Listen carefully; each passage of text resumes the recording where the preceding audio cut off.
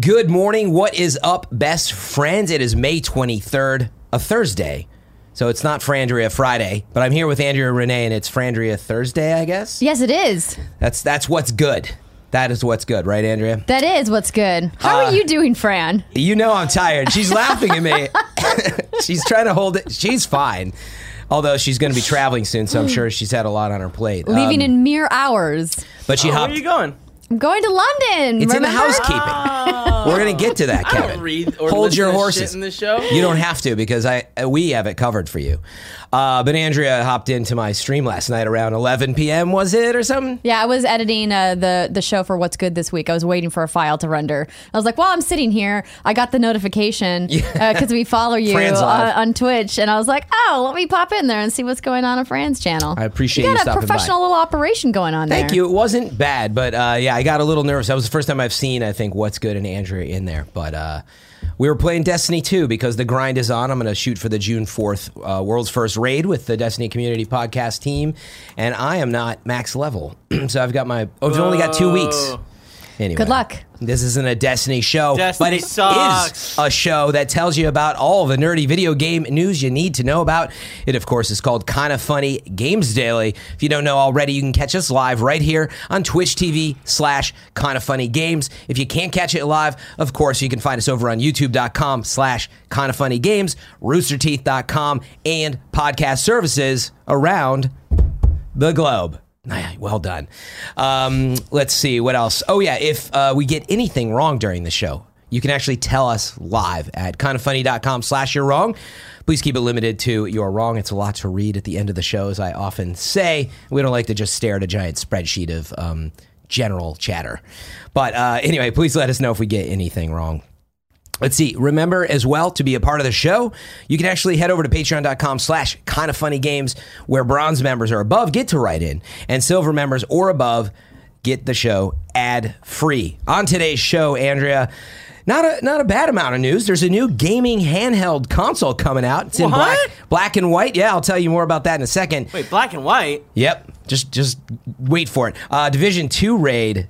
Ubisoft's come back with its State of the Game update. I want to talk to Andrew about that because we play a lot of Division 2. There's a Neo 2 alpha test coming soon and a lot more news beyond that. So stay tuned for that in just a second. But first, some housekeeping. Andrea, tell me, friend. what is going on in London? So the What's Good crew, myself, Britt, and Steimer are all going to be at the Marquee in Westminster. The Marquee of Westminster, yes. On Sunday, May 26th from 3 to 6 p.m. or from 1500 to 1800 in the afternoon. I try to get that European time going. And we would love for you to come by. As I mentioned on the show with Gary yesterday, we've had a lot of best friends reach out and say that there's going to be a whole league of best friends that are coming. So if you guys want to come by and say hello, that would be super fun. League of Best Friends. I feel like that's like a cinematic. It's got cinematic potential. The League of Best Friends. We should do that.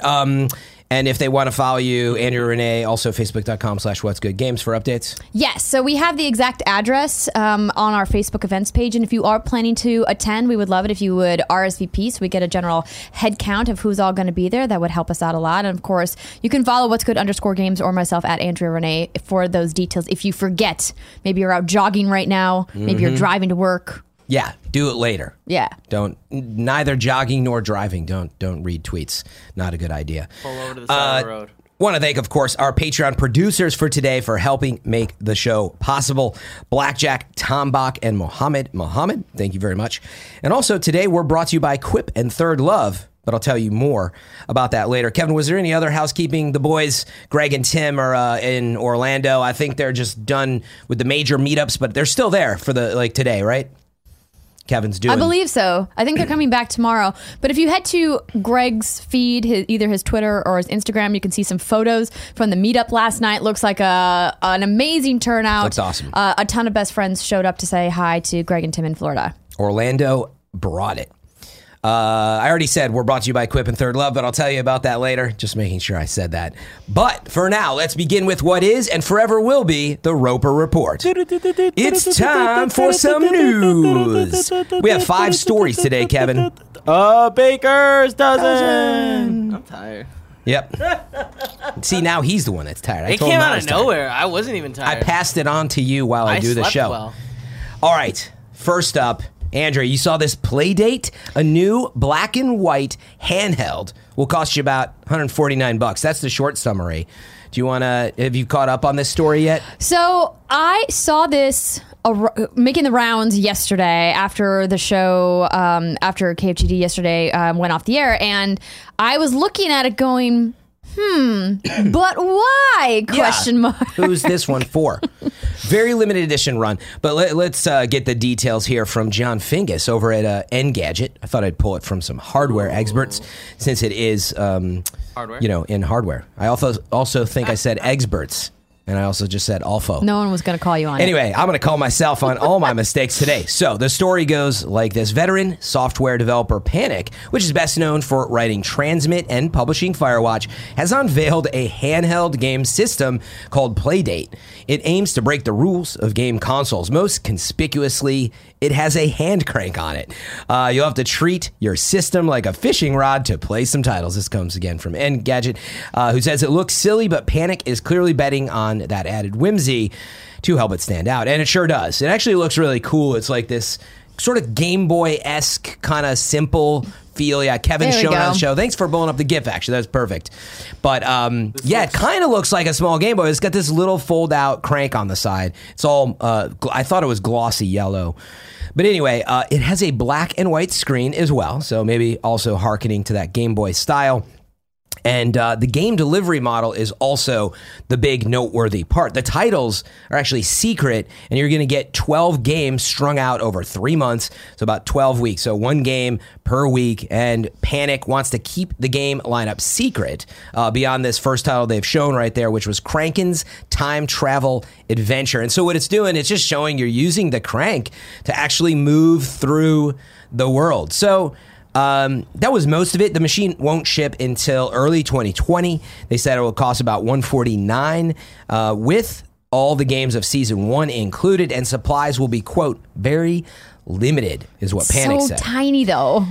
Is it? Like I didn't see scroll down a comparisons. bit, Kevin. So it's really tiny. Keep scrolling. Oh, see yeah, I the girl. didn't see the girl that one. holding it. That looks like a potato chip with a it's crank on the smaller side. than my iPhone XS. Could we Yeah, but agree? what's not though? No, you have the XS. That's not. Yeah, bad. I That's know, so but big. like when you're talking about playing a yeah, it video looks game, like it's half the size like, of an XS. This is dumb, right? We can all agree with that. Yes, No. Okay, thank thank you. you. No, I don't think it's you dumb. don't think Shut it's up, dumb? Fran. I You think know it's dumb.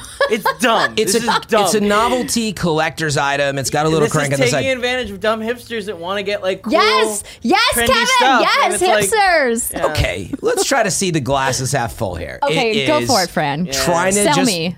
I don't think it's worth $150. by Heck the way. no. So if you want to talk about $150. that, I'm not going to. I realize it is 12 games, and so I want to start with that point at least, which is No, we 12 always. games. Did you see this game that they were showing us? Is this a game? What is Yeah, this you thing? crank It seems like you crank it back and forth to make him move. Kevin, like, do you crank it back Is and that, forth? is that a game? Is that a game? Would you?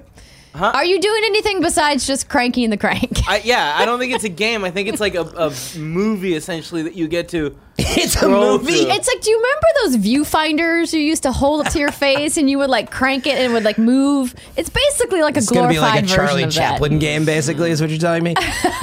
Anyway, what I wanted to point out was actually, to be fair, we always talk about any platform is very oft defined by the games that are on it. We don't really know what the games are like, if they're very complicated or not. So it's really hard to judge the true worth of it because we don't know what these 12 games, they're weekly games.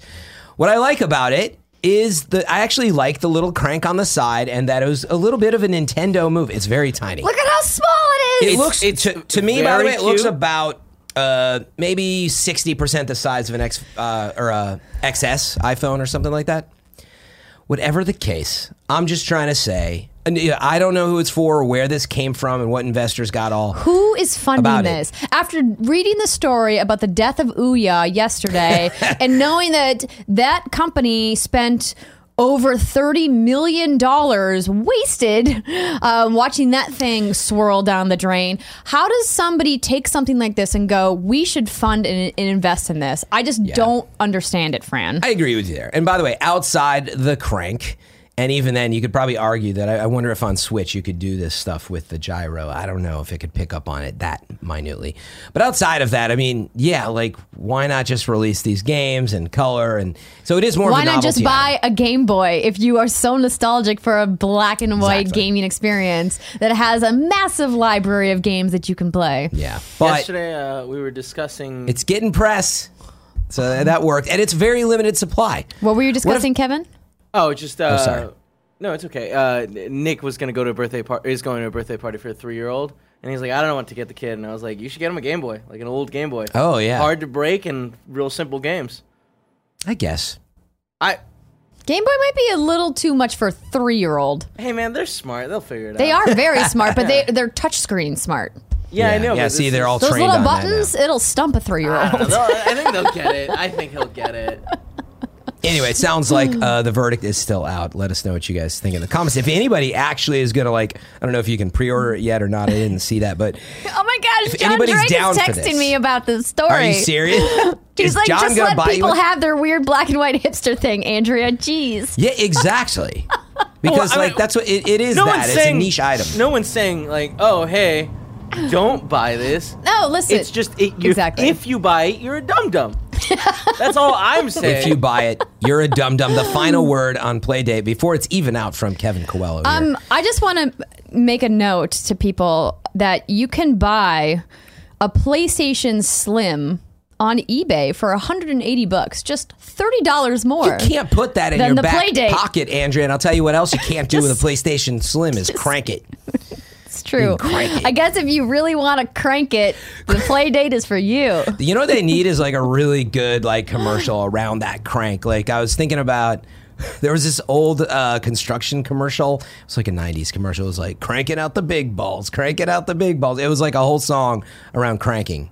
Anyway, I've said cranking enough on this story. Let's Okay. move into something that is a lot more familiar to Andrea and I. Division 2's Raid. We tried it last Friday. It came out last Thursday. It's now been a full week. And it was very difficult, especially for console players, everybody on Reddit blowing up. We heard from, one of the, I think it was Johan from Ubisoft commented on Reddit, we're open to changes. So we got our hopes up. State of the Game, which is their weekly show, released yesterday. And on it, Chris Gansler, who's the community developer, commented on this much discussed raid difficulty and the lack of parity on console, admitting there is one. And here's what he had to say. We know the raid is harder on console, but we are happy with where we are at. We have seen multiple people clear it, and I've cut out a few in between comments, but this was basically it. We've seen multiple people clear it. We are always open to changes. If the community is giving us feedback on something that is not how they like it, we're not afraid to do changes. At the moment, though, for the raid specifically, we don't have any balance changes right now. How you feeling about that, Andrea? I'm mad about it, friend. You mad? That's not what's good. That's what's mad. Listen, you and I have talked about how there are market differences between the raid on PC and console, and we as gamers know that PC has always had more power, has always had more precision. That's nothing new. But to see it so starkly side by side and having console players being prohibited because of those differences is super frustrating. It is.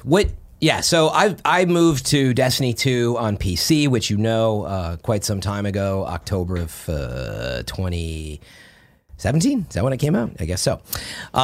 So I moved over there then, and actually, right at first, it's the frame rate, right? And Destiny has raids, which is why I'm bringing it up in addition to being a total fanboy about it. But when I first was playing, I was like, yeah, it's just smoother, it's faster. Didn't really occur to me that it was that much improve because of your input, which is precision aim with mouse and keyboard. It's not that you can't aim on controllers, but there is quite a big difference. And where I was going with this is I started to see, raid completions tending to always be on PC first.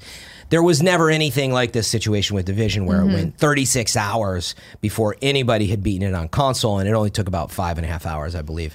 I mean, when you have a speed run that's 23 minutes or 24 minutes now they've on got it PC, down to 25 and minutes. the fastest speed run possible on console is 3 hours. Yeah. I mean, there's clearly a difference in parity there, right? Yes, and this was the last point I was going to make. One, it's just part of it, I just didn't believe there was that big of a difference because of my Destiny days. I'm like, well, there's some difference, but you get through it once you get a console team together that knows what they're doing.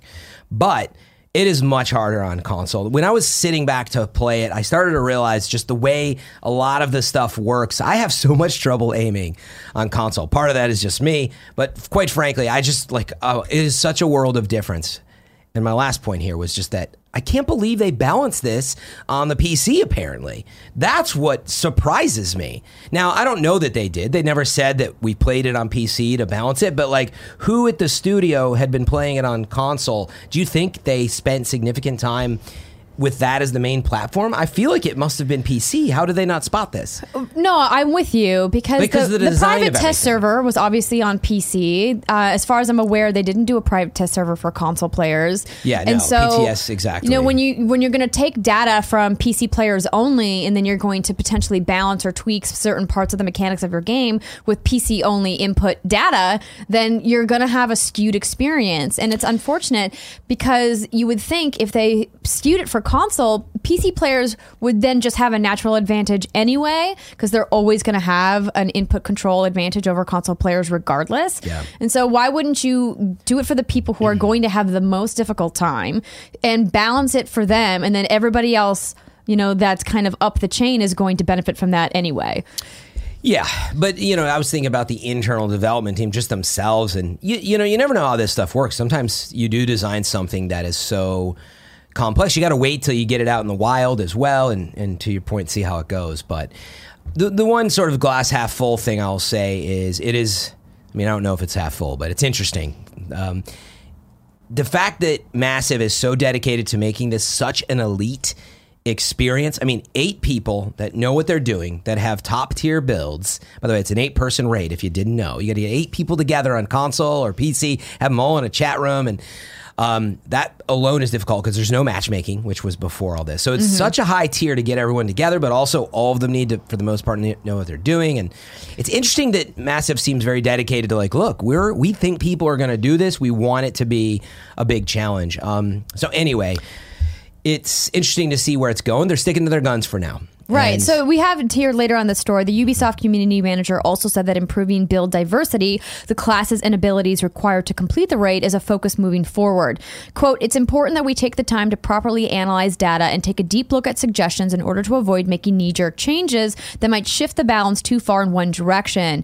Elsewhere, so Ubi Johan wrote, they said that increasing the viability of a healer-focused role is something they specifically mentioned to developers, which is important because generally in a raid, you have a diverse group of classes or diverse group of loadouts to complement the play style of everybody and to make sure that you kind of have your bases covered with the gameplay mechanics that you're going to have to face. Yeah. And what I experienced in the Operation Dark Hours raid is that everybody had to go in with the same high DPS build, with the same skills, and that there was no room for diversity in order to be able to just clear the first boss. And that's like super frustrating because it kind of takes the fun out of it. Yeah. And the thing that Steimer and I were talking about on this week's episode of What's Good was that clearly raids are taken from traditional MMOs, right? Raids on MMOs have way more players in them.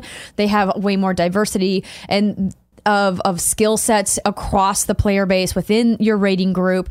And more importantly, there's more ways to get the gear that you need for the raid in traditional MMOs than there is in the Division 2. Yeah. And I think this RNG looter shooter mentality doesn't necessarily lend itself to being raid ready when you lock your players to a specific build in order to be successful in the raid.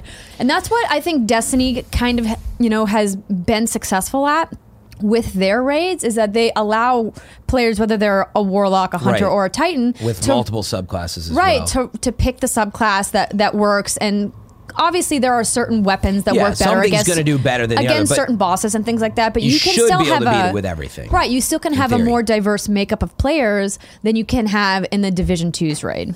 Yes, that's accurate. I mean, to be fair, we need to learn and see more about it. I feel like it was so hard and discouraging that, I haven't heard enough about different builds. And if people are mixing in, say, all shotgunners with, there's probably strategies that are still being found, which is interesting. But I've played it a lot of raids like you have, and it's very off-putting because it's so difficult. But the biggest part for me, again, is like trying to get 8 people together that I can do this with is very challenging. I would actually really like to, but I tried to do it. I went into the Division 2 Discord on that Saturday night. We talked about it on Monday, and I was up super late with just a super random group, hard to hear them, and we barely knew each other, but for hours we tried it, but I would like to play with a team all together, and that alone in and of itself is very difficult. Well, it's tough because, like I mentioned, with the way that the RNG loot drops in the Division 2, getting 8 people that have enough damage against elites, weapon damage, critical hit, and critical chance know how to buffs, build it, and the time you know what to I build mean, it. and know how to use the recalibration station. It's just...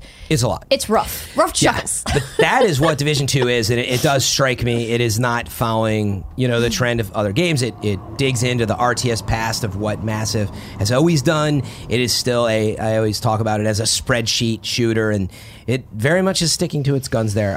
So Pun one intended. big... Yes, exactly. That's why I said it twice. One big controversial thing here is that the PC players have an advantage.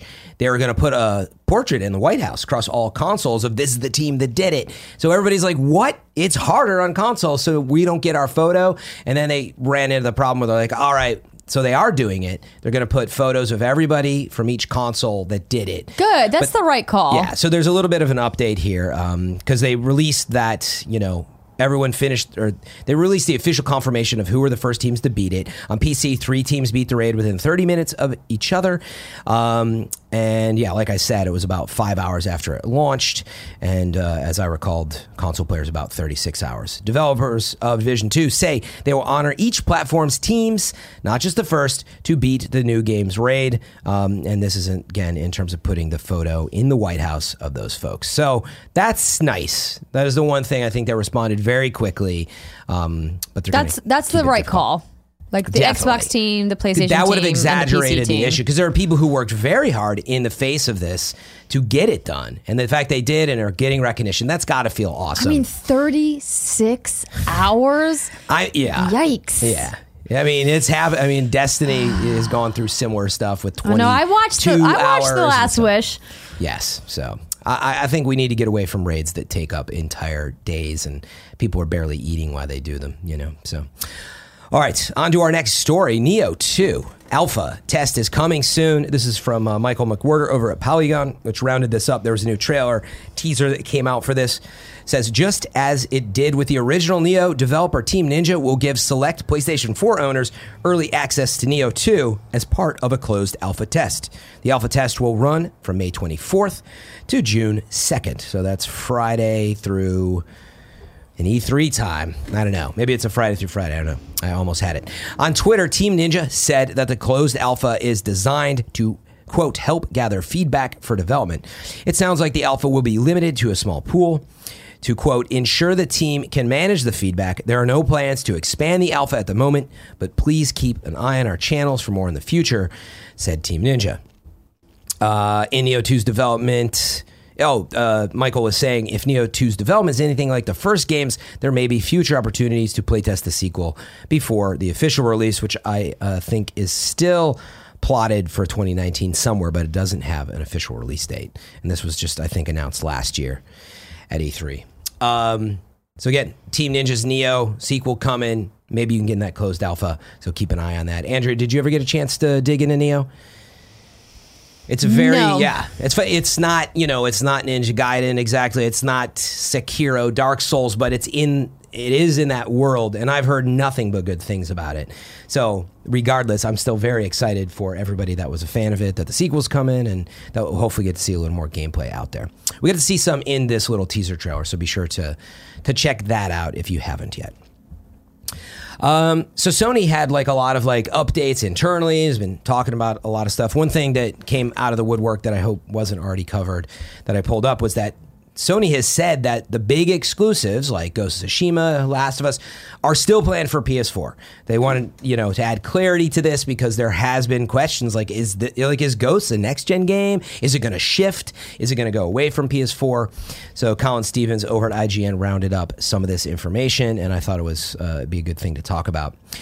Callan says Sony confirmed that the biggest PlayStation 4 exclusives will still be coming to the current generation console, but they didn't specifically rule out them appearing on the next generation PlayStation 5.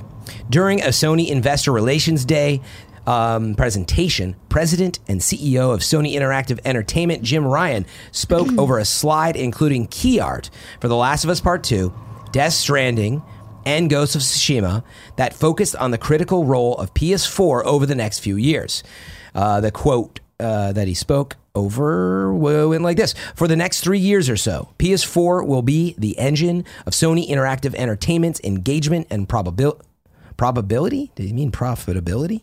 Maybe not. Engagement and probability as we seek to keep the existing owner base engaged and delighted and attract new owners from different markets and different demographics," said Ryan, speaking over the slide.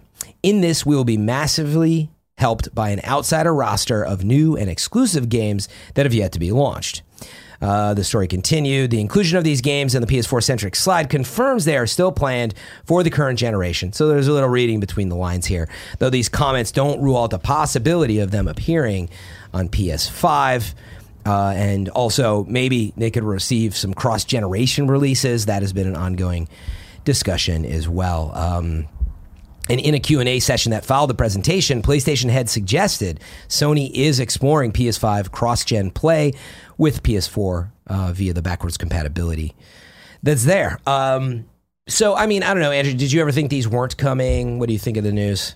I mean, this is the same news that we've had. Yeah. They've confirmed that these 3 titles are going to launch on PlayStation 4 for a long time. He's just reiterating that.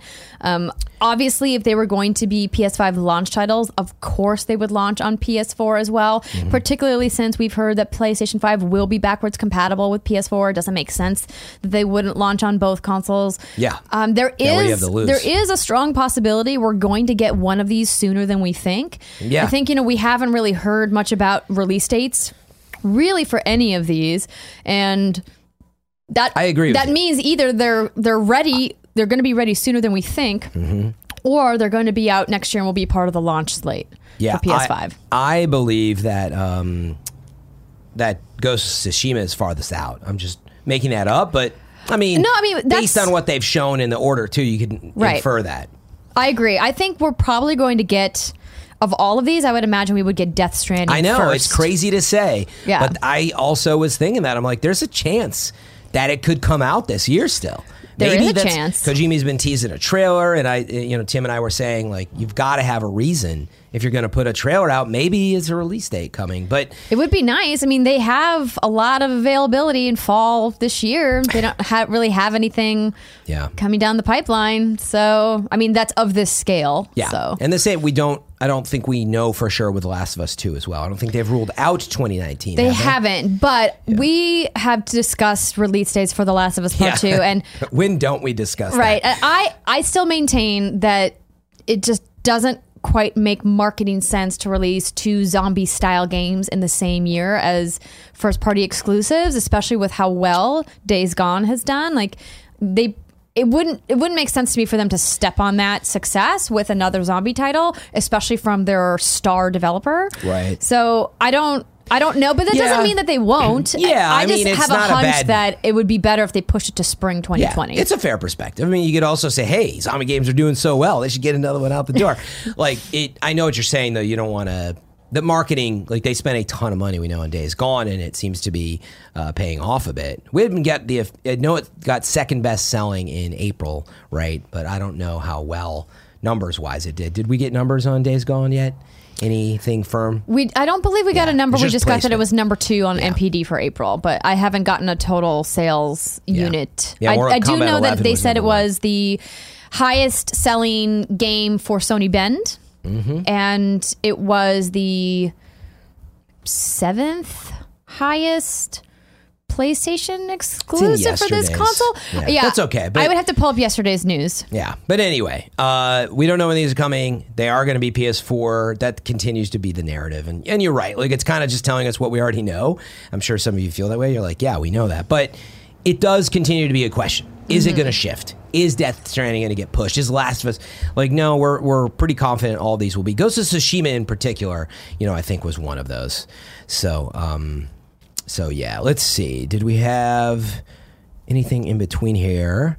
Yeah, I mean, what do you think, Andrea, for should we jump to the Telltale story first? Is that what you're thinking? Yeah, I think so. Just because this other one is so long. I agree. Okay, let's jump over to this quick story that the Telltale games are being pulled from the GOG storefront. Oh, you're sad about it, Barrett? I know, Barrett is. Good ones there. Sad. Yeah, but they'll hopefully get them restored somewhere. But here's what's happening. Telltale Games' remaining game catalog will be delisted from the digital storefront, GOG. Do they say GOG? Is that's just me? They're also delisted from Steam as Yes. of last year. Yeah. So this is, feels like the last spot, right? So they'll be delisted from the digital storefront on Monday, May 27th, according to the announcement from GOG. The delisting is the result of Telltale Games studio closure last year. So, the move will see episodic games like The Wolf Among Us, Marvel's Guardians of the Galaxy, Batman: The Enemy Within, Tales from the Borderlands, as well as Sam & Max and Puzzle Agent series delisted from GOG. Customers who purchased those Telltale games prior to the delisting will retain the games in their library, so you shouldn't have to worry about them disappearing or anything. Telltale's most popular game series, The Walking Dead, was removed from GOG and other digital retailers in November of 2018. And other Telltale games, including series based on Jurassic Park, Monkey Island, and Back to the Future, were removed around the same time. Telltale Games, The Walking Dead, has since been revived through the Epic Games Store under its new publisher, Skybound Games. We know Telltale shut down in 2018, and so that's what led to a lot of this. And then I guess there was an update from 2K or from Eurogamer that said 2K Games has confirmed to Eurogamer it is working to get Tales from the Borderlands back on sale as soon as possible. And yeah, as they mentioned before, it was recently pulled from Steam and is going to be removed from GOG on Monday. So, a lot going on here. If you still want to get those games, they're getting. It sounds like you still have time to get them, doesn't it? Yeah, you have till Monday, have a couple I guess, of days, and you'll keep them in your So- library. So now's the chance. Yeah. If you don't have it, otherwise, I guess because of all the mini contracts, is that how this is going? Somebody's got to get them into the Epic Store, or is that? I'm saying Epic, here's the half jokingly. thing, though, Steam obviously is that fine. not every game is going to be picked up by somebody like Skybound or 2K, right? Not all of those titles, like The Wolf Among Us, didn't have like a co-publishing partner. Is it? So that game is kind of lost digitally for good. But the good news is that there are retail versions of almost all of these titles that are still floating around in the world. And so we talk about like digital preservation, and Right, yeah. in an era where saying digital physical games copies? and streaming is. Yeah, there are physical retail copies of almost all of these titles still available. That's the way so to get your hands on that's it. good to know. But yeah, if you guys are interested and you still want to get a copy of some of these games, you got a couple days left. Yeah, what I was thinking about is I assume that, these franchises are out sort of. Are they still like for sale? Are people picking them up? Is that what's going on, that they kind of got to put them on hold from storefronts until somebody says, okay, now that I own the Wolf Among Us franchise, and is that maybe what's going on? I'm not totally clear, in other words, on why they're getting pulled and not just put I'm somewhere sure else. it has to do with the liquidation of Telltale's That's assets. what I mean. Yeah. So meaning we know that Skybound picked up the Walking Dead stuff. Right. Maybe this other stuff hasn't been picked up. Although Tales from the Borderlands, it looks like 2K is obviously in control of now. So I think that's work to be done. In other words, these will come back eventually. Yeah. And I mean, it would be nice since THQ Nordic is buying everybody. It's exactly what I was thinking about. THQ Pick 'em Nordic, up, why don't THQ you just Nordic. buy all of Telltale's IP? Yeah. They have a shit ton of IP. Just add it to that list of almost 200 IP you already have. Exactly. Why not? And that's where I was going with what I said before about the Epic Game Store. I was like, oh man, Epic's got all the money. Just put them on your store and buy the franchises while you're at it. If that's how it works. Epic could definitely afford to buy that IP for sure. But it may not really be of interest to them. I'm not trying to say this shouldn't come to Steam, by the way. I don't want to be painted as an Epic Store fanboy as much Listen, as if I have a Valve creator wants to code, buy them, but Valve has got the money in order to be able to afford it as Exactly. well. But they don't care about they don't games care anymore. They won't even They're remake like Half-Life Dota 2. forever, and that's it. Yeah, that story yesterday was interesting. That Yeah, Gary and I had a nice chat about it. Saber, wanted to remake Half-Life 2. The folks who did World War Z. And Gabe was like, nah, bro, we're good. Yeah. I mean, to be fair, I probably would have said the same thing. Look, I really appreciate it, but I would love to do it myself someday, and thank you, but no, we'll do it ourselves someday, so. But you know that they're never going to do it. No. But at least they let Black Mesa happen, so. There you go. And the Index is out there, so it's coming eventually, right? And they're working on their VR, Index platform right now. So they did say, remember, it was either last year or the year before. I know it's like everything at Valve, it takes forever. They said they were working on games again. Remember when Gabe came out and said that? Well, Campo Santo was working on a game, and they just bought them. But it's Valve? Remains to be seen. Actually seen. So yeah, maybe we've got some required reading from you. It is a big story. This one, it's been reported in a few places, but I pulled from gamesindustry.biz from Brendan Sinclair. So Sony Interactive, Sean Layden was stressing Sony Interactive's chairman, Sean Layden, was stressing the importance of diversity in the studios and the gameplay and everything that they do at PlayStation. So this was in a center stage address at the Collision Conference in Toronto the other day, where Sony Interactive Entertainment chairman Sean Layden delivered advice on fostering creativity from a games industry perspective to a more generalist tech startup audience. What he said was, the video game industry straddles creativity, innovation, entertainment, and technology in ways unlike any other industry. Our fans are boisterous, passionate, vocal, and extremely unforgiving. The lessons learned since the birth of the PlayStation back in 1994 can serve many of you well, whether you're a founder, entrepreneur, growing a startup, or starting a business through this next wave of innovation. Layden talked about Sony's task managing 13 game development studios across 3 continents, stressing that the company focuses on creativity and quality in its products because it's no use trying to have one if you lack the other. So basically, just to skip ahead a little bit here, what he said was, we empower our development studios to constantly push the boundaries of gaming and give them opportunities to experiment and explore. We encourage them to take risks. We enable a culture that learns from our mistakes and failures. As leaders, we encourage developers to act fearlessly and share new ideas. We try to be approachable, available, responsive. So again, he had a lot to say about this. He showed up with the example that Sucker Punch, which is a North American game developer, went on to, they were thinking about making the next Infamous, of course, because Infamous did pretty well, and Sucker Punch wanted to do Ghost of Tsushima, set in Japan and rooted in all that culture. And so they said they were very proud of the fact that 100% American development team was researching and honoring, that culture. And so they're really just saying we need more of this. And they also give the example of Media Molecule and how they made what Sean Layden calls a conscious effort with greater outreach to make their studio roughly 1/3 female, which is incredibly uncommon in the video game development space. And so it's a really great article. Again, gamesindustry.biz. It's a nice write-up over there from Brendan Sinclair. We reference his stories on the show all the time. It's just way too long for us to go into on the rest of this show. Yeah, and you could use a little time to digest it versus me just blurting it out. But it's an important topic and a good one. And yeah, coming on the heels of Phil Spencer's blog the other day, which we talked about yesterday. Which was great. So a lot of good required reading for you out there. Unless any news is broke, I believe that is most of the big stories for today. And Ghost of Tsushima, Andrea, is so far away. If I wanted to know what is coming to mom and grop shops around the world, where would I look? Fran, you would go to the official list of upcoming software across each and every platform as listed by the Kinda Funny Games Daily Show host each and every weekday.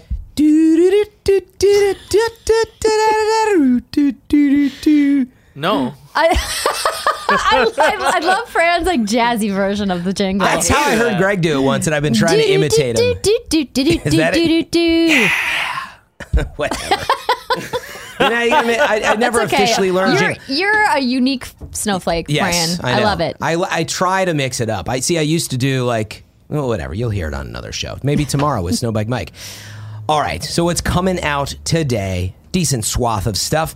We got Pathologic 2, Part 1 on the PC, Total War 3 Kingdoms on the PC, TT Isle of Man, Ride on the Edge is coming to Switch, Battalion 1944, Eastern Front on PC, American Fugitive and Wonder Boy Returns and Star Sky are all coming to Switch, Abstract, Ball Run, Clam Man, and Overlanders. That's 4 different things, by the way. Abstract, Ball Run, Clam Man, Overlanders are all coming to PC. In addition to Blood Will Be Spilled, and Vampire and Monsters Hidden Object Games coming to PC. More PC releases beyond this as well. Dark Blood, Zombies in the City, and Swine HD Remaster will be available worldwide on PC. So we've got some new dates coming in as well. Andrea, you actually just pulled a couple of these as we were going live. Do you want to tell us about DC Universe Online? Yeah, so this is the big one. Daybreak Games has announced that DC Universe Online is set to launch on the Nintendo Switch this summer. Fans will be able to experience 300 iconic DC characters on the go with handheld mode and TV mode options for the console. And yes, as you can imagine, Greg Miller is losing his goddamn mind.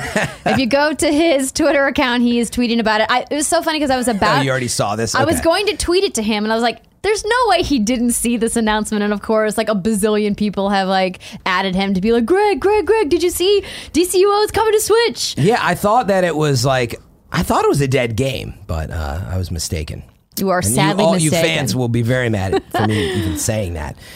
So that is a cool announcement. If you guys are big DCUO fans, you can play it on the go on your Switch. Coming soon to Xbox Game Pass is Dead by Daylight, Metal Gear Survive, and more. Plus, we've got Gato Roboto, the feline-led adventure from developer Doinksoft, and the catnip-covered team at Devolver Digital will reach the Nintendo Switch and PC later this month. I really love their press releases so much.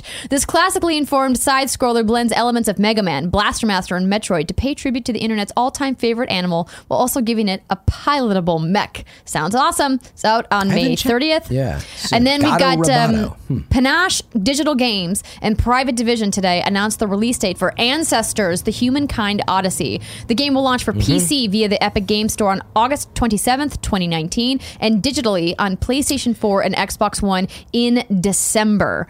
So that's quite a big gap between PC and console launches. Usually it's the reverse. Usually we get a console launch first and then a PC optimization later on. But do you think this is another Epic Game Store exclusive? Maybe, but I don't know that would account for the difference in the release dates. I actually think because it's a smaller studio, isn't it from an ex-Assassin's Assassin's Creed? Patrice. Patrice. So I think presumably the team's a little smaller. Devon Sawa covered it for the Gamescast, remember? Who did? Devon Sawa. We sent Devon Sawa to Montreal to go and play Ancestors, and he talked about it on the Gamescast like a couple weeks ago. I wasn't here for that one, though. No, I don't think so. You sat that one out, I think. That was why. But anyway, it's probably just because they were developing on PC first and a smaller development team, and maybe take some time to get out. I don't know. Private Division is a Take-Two Interactive label. They've got money.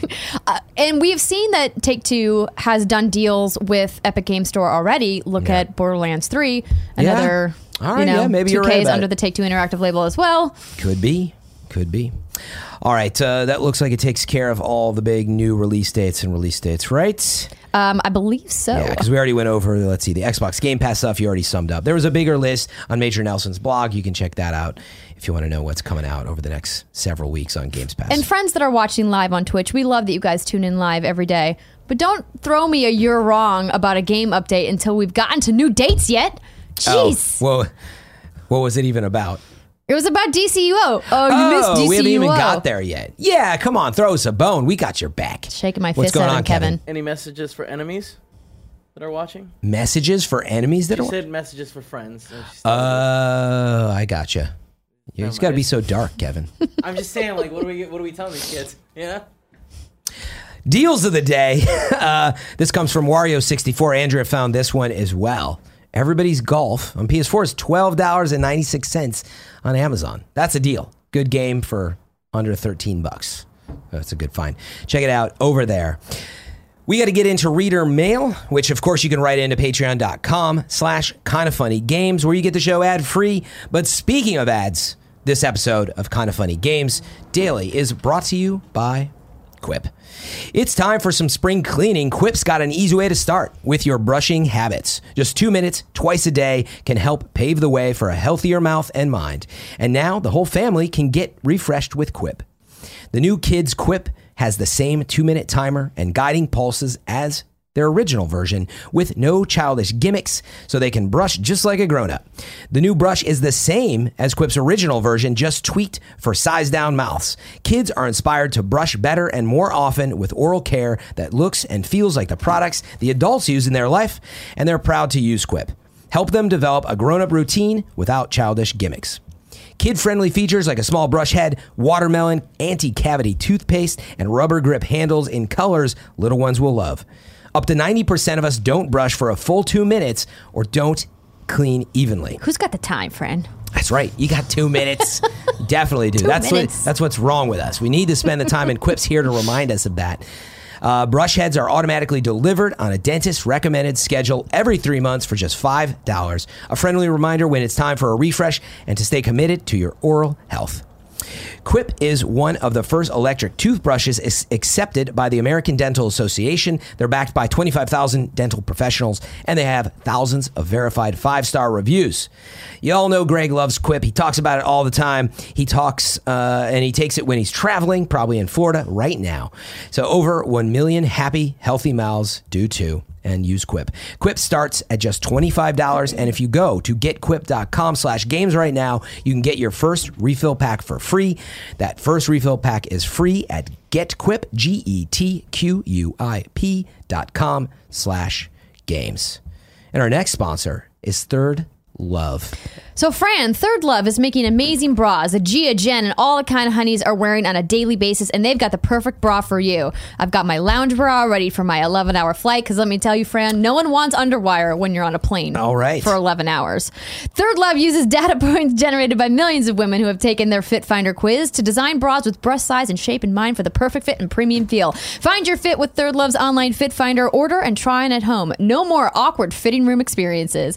Fit Finder quiz allows you to answer just a couple of questions to find your perfect fit in 60 seconds. And over 12 million women have taken the quiz to date. It's actually pretty fun, and it takes less than a minute to complete.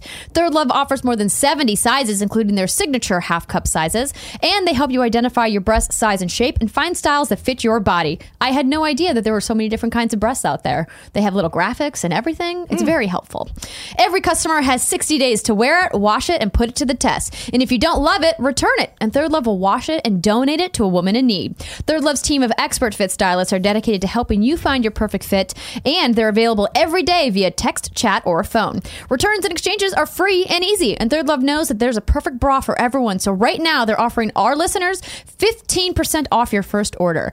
Go to thirdlove.com/games to find your perfect fitting bra now and get 15% off your first purchase. That's thirdlove.com/games for 15% off today.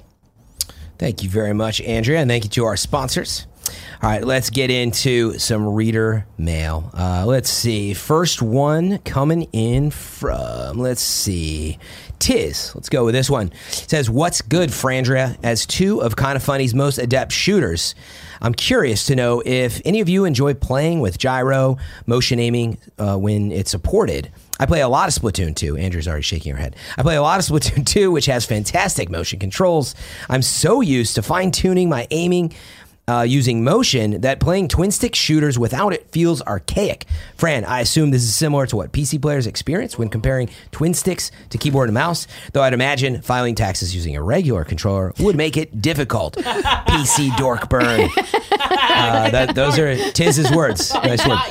Yo, got me. All right, so let's see.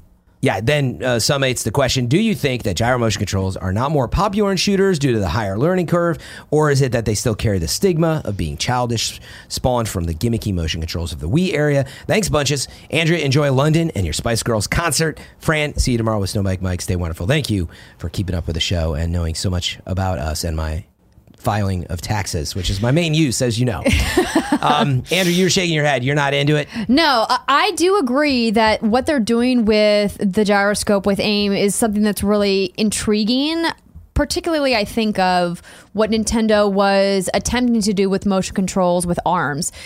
Taking a very traditional genre in video games, the fighting game genre, and adding this new mechanic to it that really lets you fine-tune your input controls for a fighting game in a way that we really hadn't seen before. But it was so different and unique that a lot of players I know that tried it were having difficulty wrapping their heads around it, even though it did allow you a lot more precision once you learned the mechanics. Yeah. But I think we've spent so much time playing with dual sticks now, if you think about it, over the last 3 console generations. We've had the dual sticks, and we haven't really had another input method that's broken through and really surpass that. Yeah. So I appreciate what you're saying here, and you're right that it does carry a stigma of being childish because it's mostly associated with more of these Nintendo-focused titles. Mm-hmm. So it doesn't mean that it's worse. It's just not something that I prefer. You also have to have the right input. In other words, like if you're playing on PlayStation, just because it has gyro, you don't suddenly have two, quote, full sources of input. Like, in other words, it'd be a little hard to like steer yourself around while, moving. You could do it. I haven't played a game like that. Let's say it's a shooter and you're using the stick and moving it around. So it does tend to be on stuff like Switch and Wii and platforms like that. I think, when it's done well, like Metroid Prime, when they converted it to that, I was like really impressed. They changed from the whole lock-on system. And at first I was like, oh no, they're changing it. But it felt great because I could like aim. And actually, when you tweak it, it feels pretty good. And you're right, it feels a lot closer to what you experience on mouse and keyboard because it's the same difference. As long as the input is fine-grained enough, you're aiming and shooting, and you'll see this in VR games a lot, actually, where actually, maybe that's the big comment here is that you are going to be doing this a ton in VR.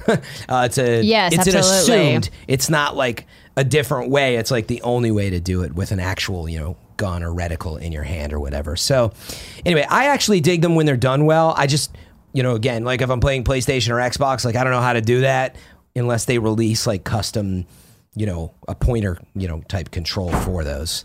Otherwise, I stick to mouse and keyboard, and yes, man, does it make a difference in games like Division 2. So, a timely question. It sure does. All right, let's move on to our next question from BJ Bernardo. It says, hi, y'all. Question about the future of E3. With time to think about it now, and a few state of plays in the books, do you guys see Sony coming back to E3 next year in 2020? With Microsoft already having something nearby, but not at E3, do you think they could leave us as early as next year? Without Sony, are you guys still excited for E3? Wait, what was that coming? Without Microsoft already having something nearby, but not at E3? I don't know what that seems. Right. So, no, Microsoft is at E3. Yeah, they're at E3. But they're just not inside the Los Angeles Convention Center. Oh, they tore their booth out. Right. I forgot about that. I believe that there's a Mixer booth inside the convention they don't have their center. big booth anymore. Right. So because they do is they utilize the stage presentation area at the Microsoft Theater to do their hands-on demos. That's what it is. At least that's what they did last year. So I'm not sure what their plan is for this year, if they're going to do something similar. Do the same thing. I thought it really worked out well and thought that it was a really nice utilization of their own branded theater. Like, why not? It's right there. Saves a lot of money as well. E3 is very expensive. I've paid for, worked, with IGN and the booths and all the fees, and I always joke about dues and everything you have to pay. Sandwiches, or it's insanely expensive because it's union dues and all this other stuff. Yeah. It's that in addition to E3 is now becoming a question of should it be more public, which some publishers don't like that. So maybe we're getting off track here, but things are indeed changing. The question is, do you see Sony coming back? I mean, if you mean back inside the show floor, I think, no, that's the trend you're seeing. Yeah, Microsoft, Sony. Well, not necessarily. Yeah. Think about it. If they announce either at the end of this year or early next year dates or launch window for PlayStation 5, it would be... I think there's definitely an argument to be made that if PlayStation brings the hardware, the new hardware to E3 next year or has demos of new games, getting not only members of the press, but members of the public hands-on time at a show like E3 would make a ton of sense. Yeah, obviously, there's people out there saying, well, why doesn't PlayStation just do their own event? And to that, I would say, because asking people to spend money to come to a PlayStation dedicated event like PlayStation Experience is not the same draw as getting people to spend money to come to an event like E3 where they can see multiple publishers, multiple platform holders, et cetera, et cetera. It's like the difference between somebody wanting to spend money, to go to, something like a PAX Prime versus like a Guardian Con. Right. Right? Because they're very different shows, because one is hyper focused on a very specific type of game, and then one is a much larger cross section of gaming culture. Yeah, I mean, so I wouldn't disagree that it might make sense, but I would be surprised if they flip flop that fast. But also, why not just have your own event?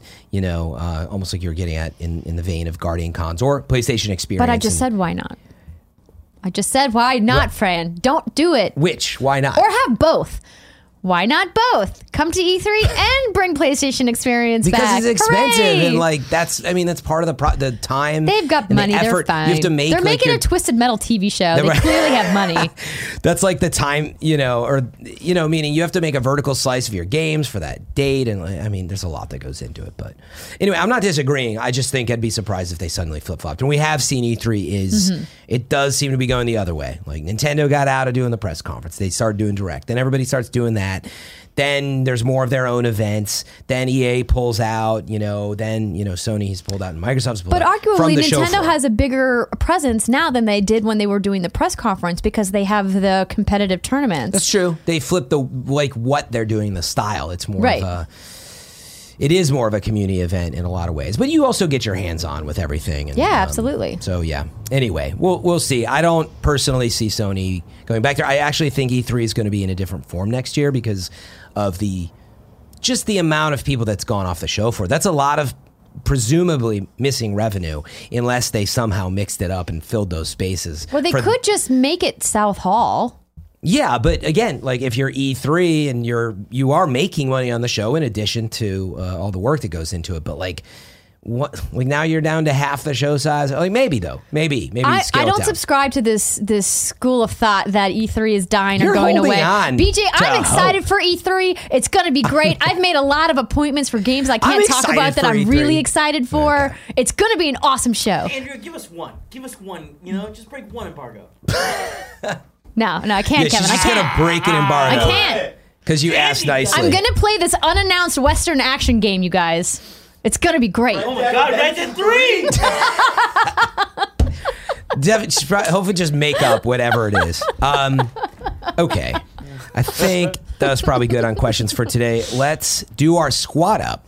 Coming in from Demon Waffle, who actually I've seen around chat. Good to see you in Squad Up, Demon Waffle. The username on PS4 is Demon Waffle 6, just like it sounds. Demon Waffle 6. And what David Scott here is his real name, has to say is, I recently got a job at a game studio in LA. I just moved here from Arizona. Yeah, congratulations. I was talking to him about interviewing places and congratulations. Seems like you done did it now. I just moved here from Arizona and would love to play some games with some best friends. I've been wanting to get into Dauntless, but most of my friends play at times that don't match up with mine. Now that I work later in the day shifts, I'm looking for people who play after 10 p.m. Pacific time. That's that FM3_ time on Twitch. Who play after 10 p.m. Pacific time. I'm down to play Apex, Dauntless, or any other free-to-play game. So check out Demon Waffle 6, and thank you for getting your squad up in. Remember, get yours in. You don't have to do it by day. I mean, sometimes we go back. If there's no new squad ups, we'll go back in the list, and you can always get them in that way. And Dauntless, crossplay. You can be playing on Xbox or PS4 or Epic Game Store, and you can play with Demon Waffle 6. Outstanding point, Andrea. I expect a kind of funny guild to be created ASAP. I assume it already is, like with I hope so. how the community normally is, but that's a good point. 100 players per guild. Really? Okay. Better than Division 2. You get 50. No, I'm picking on Division all show today. We love it. All right, let's check into your wrong and see if there's anything. So I missed this one from yesterday, and I got to give a shout out to our friends at DiGiorno Pizza. What? So when we were doing Your Wrong yesterday, we also were talking a lot about that THQ Nordic story. They said we will send every kind of funny patron a free pizza coupon for every THQ Nordic game that sells over 1 million copies. Keep us honest, best friends. Oh, shit. You heard it here. For every game over 1 million? That sells over 1 million copies. Wow. What if something blows up? It's like 2 million pizzas. I mean, I don't know.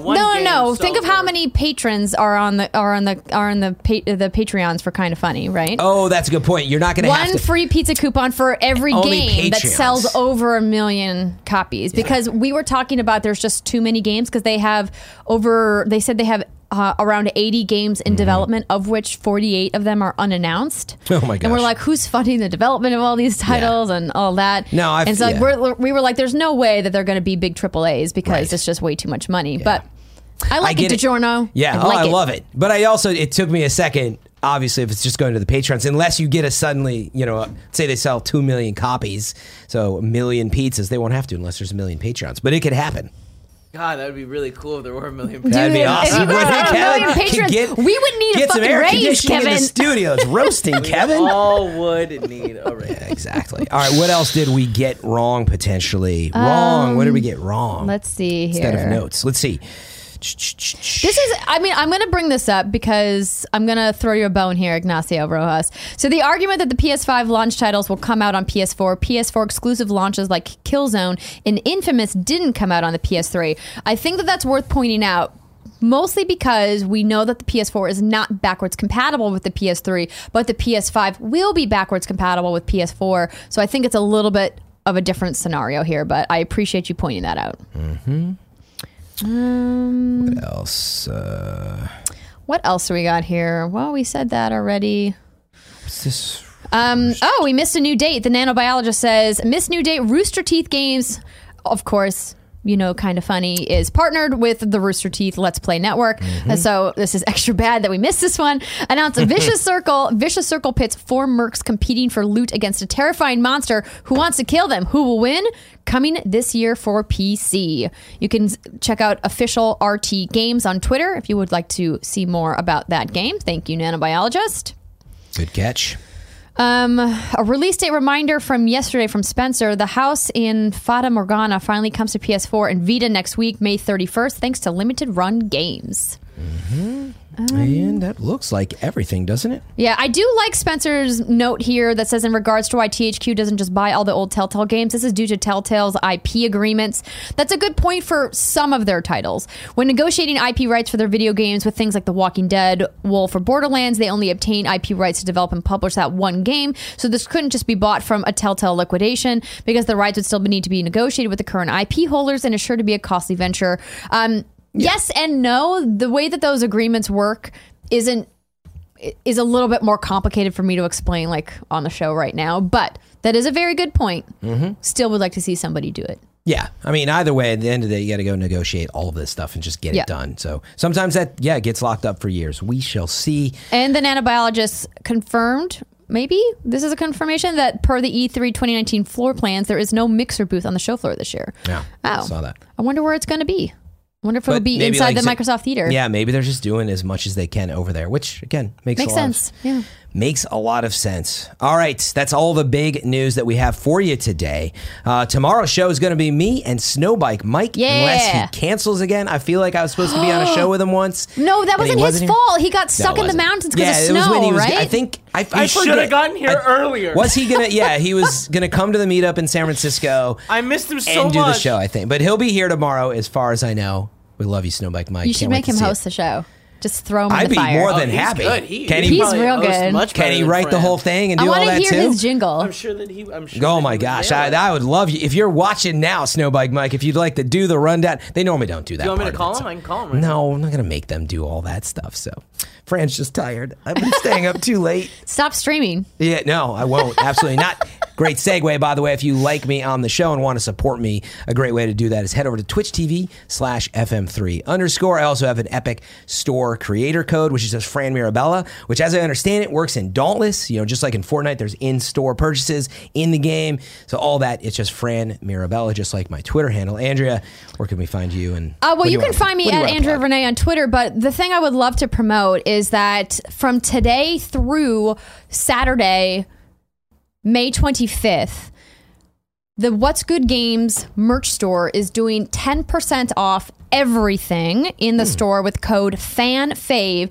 And the reason I bring this up is because we have 2 What's Good Games Pride designs, and 100% of the profits from our 2 Pride designs are going to GLAAD, the Gay and Lesbian Alliance Against Defamation. Mm-hmm. So if you guys are looking for another Pride shirt to add to your Kind of Funny Pride shirt that you got from us here, we have 2 different designs that come in a variety of styles: t-shirts, tank tops, sweatshirts. That's what'sgoodgames.com/store. Again, code FANFAVE.